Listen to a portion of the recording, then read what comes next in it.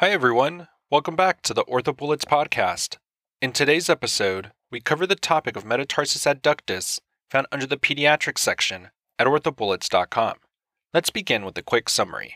Metatarsus adductus is a common congenital condition in infants that is thought to be caused by intrauterine positioning that leads to abnormal adduction of the forefoot at the tarsometatarsal joint. Diagnosis is made clinically with medial deviation of the forefoot with normal alignment of the hindfoot. Treatment is generally non-operative with stretching if the deformity can be passively corrected, and with casting if the deformity is rigid. Surgical management is indicated for patients with progressive deformities who fail non-operative management. Now let's get into the episode. In terms of the incidence, remember that this occurs in approximately 1 in 1,000 births. There's an equal frequency in males and females, and it occurs bilaterally approximately in 50% of cases. There's an increased incidence in late pregnancy, first pregnancies, twin pregnancies, and oligohydramnios. Conditions that are associated include DDH, which occurs in about 15 to 20% of cases, and torticollis. In terms of the mechanism, it is thought to be related to packaging disorders caused by intrauterine positioning. Moving on to the presentation. In terms of the symptoms, parents will typically complain of in-toeing, usually in the first year of life. On exam, tickling the foot can allow evaluation of active correction. And when evaluating for in-toeing, if it is due to metatarsus adductus, then one will note that the forefoot is adducted, the lateral foot border is convex instead of straight, a medial soft tissue crease indicates a more rigid deformity, and there may be normal hindfoot and subtalar motion.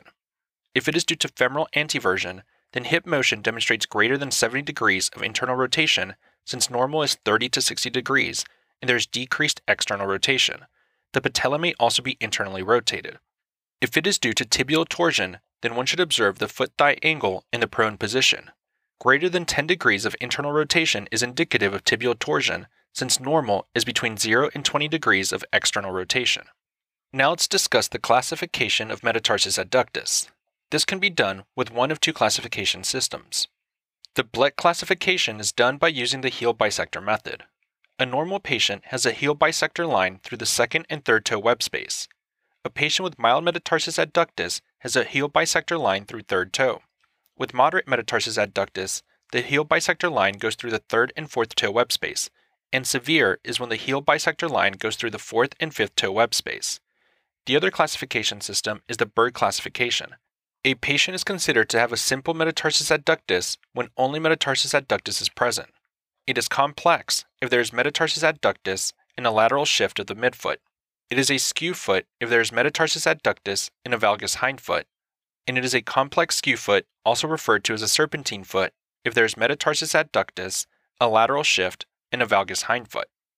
In terms of imaging, radiographs are only indicated in older children. And in terms of the differential, remember to think about metatarsus adductus, where there will be medial deviation of the forefoot with normal alignment of the hindfoot. Think about internal tibial torsion, where the thigh foot angle is greater than 10 degrees internal rotation, and femoral anteversion, where there is internal rotation greater than 70 degrees and less than 20 degrees of external rotation, which is tested in the prone position. Also remember that further workup is necessary if in-toeing is associated with pain, limb length discrepancy, progressive deformity, a family history positive for rickets, skeletal dysplasias, or mucopolysaccharidoses, and limb rotational profiles 2 standard deviations outside of normal. For foot deformities, the differential also includes club foot, atavistic great toe, also known as congenital hallux varus, skew foot, and serpentine foot, also known as complex skew foot. Remember that this is a condition that can be considered on the axis of severity of metatarsus adductus. It is residual tarsometatarsal adductus, talonavicular lateral subluxation, and hindfoot valgus. It is different from metatarsus adductus in that non-operative treatment and casting are ineffective at correcting the deformity. With regards to treatment for metatarsus adductus, remember that this is often treated with non-operative means. This is because it is a benign condition that resolves spontaneously in 90% of cases by age 4. If there is a flexible deformity that can be actively corrected to midline, then no treatment is required. If there are flexible deformities that can be passively corrected to midline, then serial stretching by parents at home is required. If there's a rigid deformity with a medial crease, then serial casting with the goal of obtaining a straight lateral border of the foot is the treatment that is required. Operative options include tarsal metatarsal capsulotomies. This is indicated in patients aged 2 to 4 years with failed non-operative management. Another option is a lateral column shortening and medial column open osteotomy with multiple metatarsal osteotomies.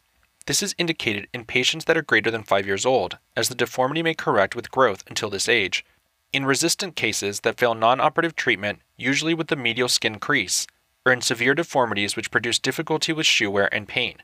In terms of the technique, a lateral column shortening can be done with cuboid closing wedge osteotomies, and a medial column lengthening includes a cuneiform opening wedge osteotomy with a medial capsular release and abductor hallucis longus recession for atavistic first toe. For serpentine foot, operative options include an opening wedge and closing wedge osteotomy. This is indicated if the serpentine deformity is symptomatic and significantly limits function.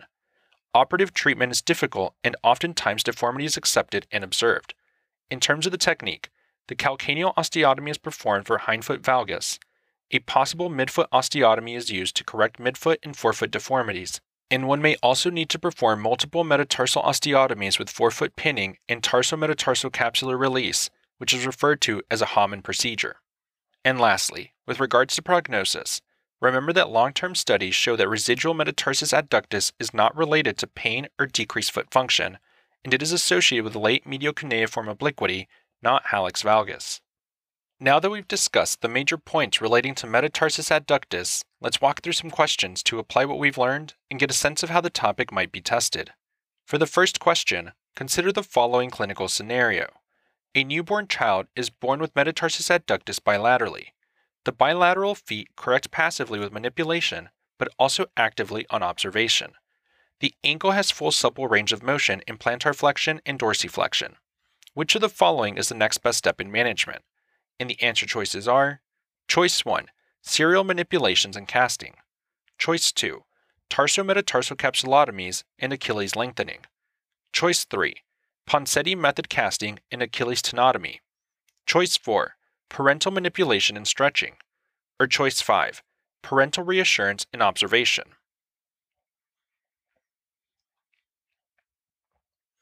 The best answer to this question is choice 5, parental reassurance and observation. The patient has correctable metatarsus adductus, for which the best treatment is parental education and reassurance and observation. Metatarsus adductus is a congenital foot deformity of unknown etiology and pathogenesis.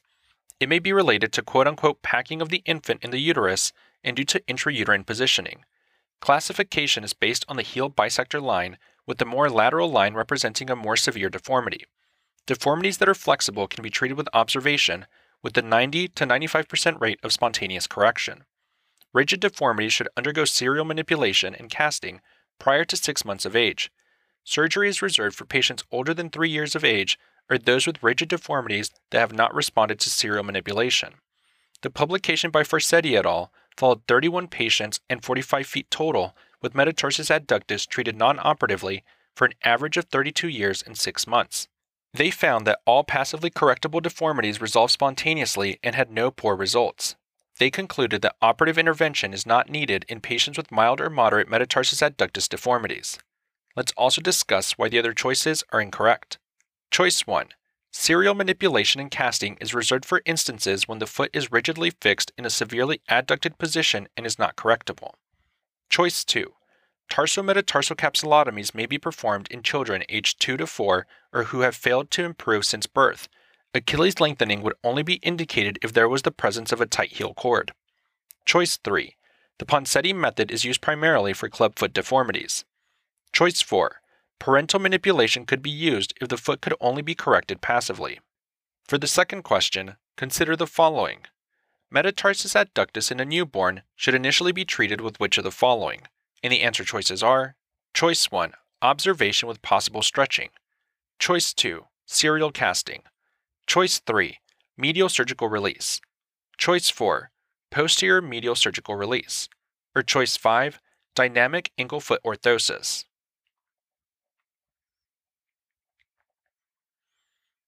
The best answer to this question is choice 1, observation with possible stretching.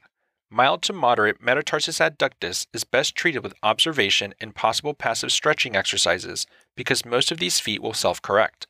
Numerous types of shoes, braces, and splints have been devised, but the efficacy of these has not been determined. Serial casting is reserved for severe metatarsus adductus in the infant, although a medial surgical release may be indicated if the deformity is symptomatic and persists beyond age of 4 years. That's all for this review about metatarsus adductus. We hope that was helpful. This is the OrthoBullets podcast, a daily audio review session from OrthoBullets, the free learning and collaboration community for orthopedic surgery education. As a reminder, you can follow along with these podcast episodes by reviewing the topics directly on orthobullets.com. You can listen to these episodes on the OrthoBullets website or phone app while reading through the topic. If the OrthoBullets podcast has been valuable to you, we'd be thrilled if you consider leaving us a 5-star rating and writing us a review on Apple Podcasts. It will help us spread the word and increase our discoverability tremendously. Thanks for tuning in. We'll see you all tomorrow, right here on the OrthoBullets podcast.